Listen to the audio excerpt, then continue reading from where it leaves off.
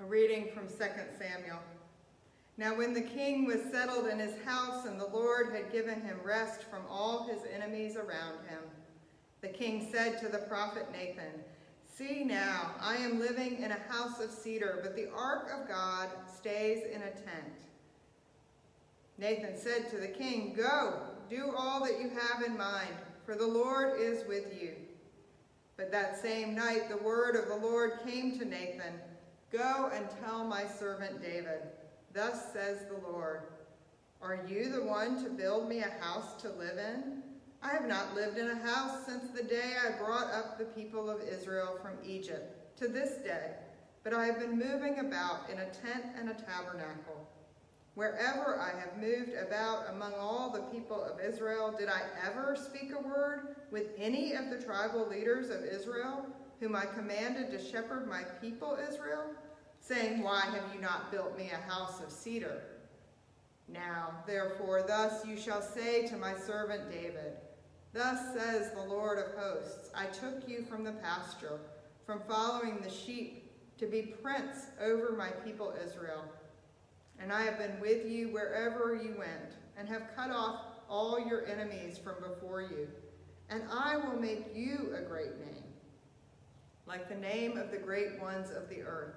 And I will appoint a place for my people Israel, and will plant them, so that they may live in their own place, and be disturbed no more, and evildoers shall afflict them no more, as formerly, from the time that I appointed judges over my people Israel. And I will give you rest from all your enemies. Moreover, the Lord declares to you that the Lord will make you a house.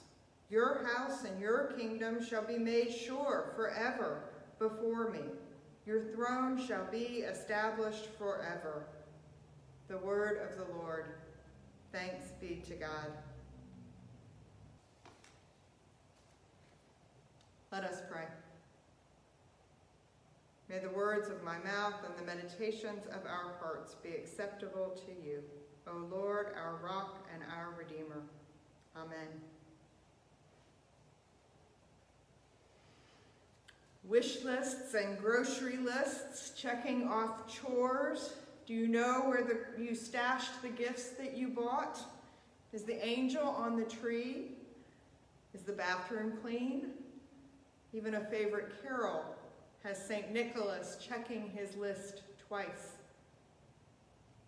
The days leading up to Christmas can be filled with busyness, some sacred, some festive, and some more mundane.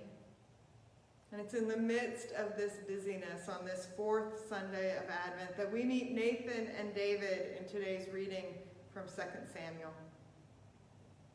Chapter 7 begins saying that the Lord has given David rest from his enemies. And it sounds like David is about as good at resting and finding stillness as many of us today.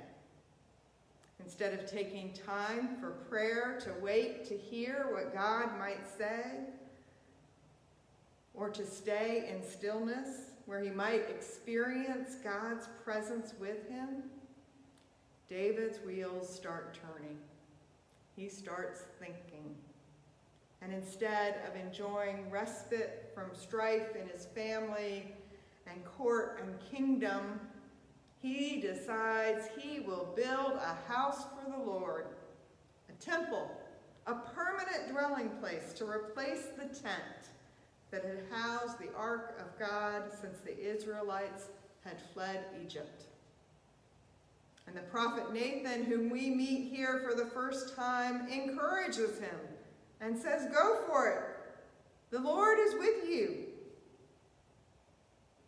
But then we hear that same night, the word of the Lord came to Nathan.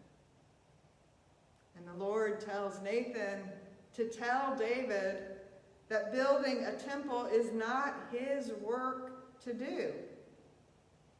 It's not that it's a bad idea. It's good. It's important work.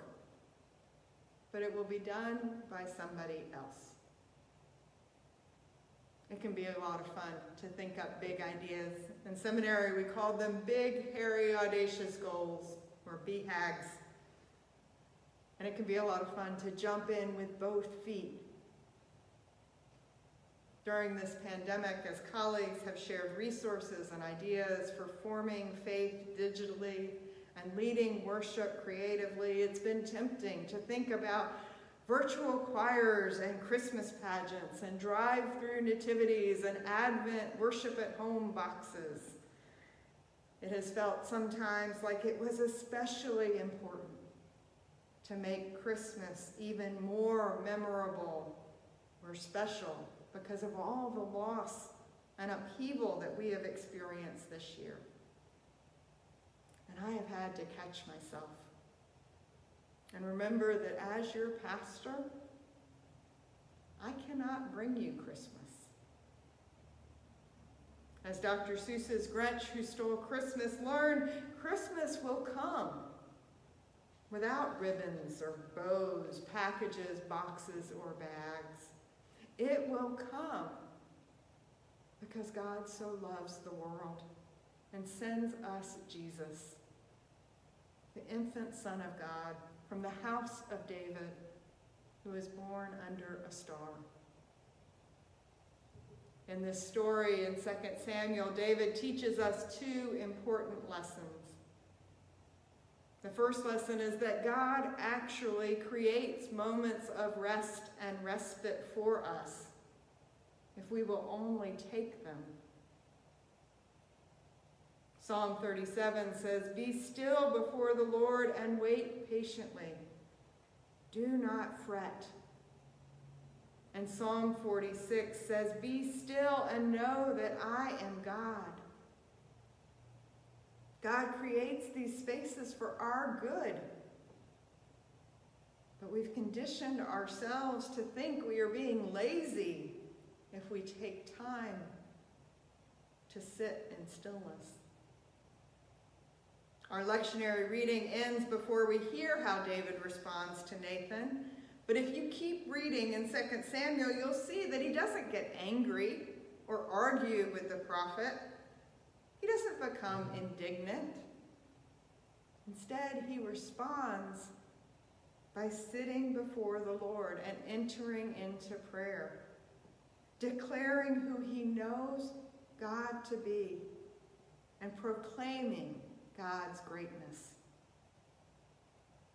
The second lesson we learn from David is that the work to honor God, to set apart places and times for what is sacred and holy, is not our work alone. When I've got big ideas or long and varied lists, or find myself trying to move mountains to make something happen, it's a good idea to check in with God, to see whether my ideas reflect what God wants, or reveal, in fact, that the work is better suited to another person, or time, or place. It doesn't mean that the work isn't good or important, only that someone else may be called to do it. David's story reassures us that God is inviting us to rest in God's very presence and to listen for God's leading and not try so very hard to solve all the world's problems on our own. Those are comforting words in these busy days leading up to Christmas. And my prayer is that you will find the rest and reassurance that God offers. Amen.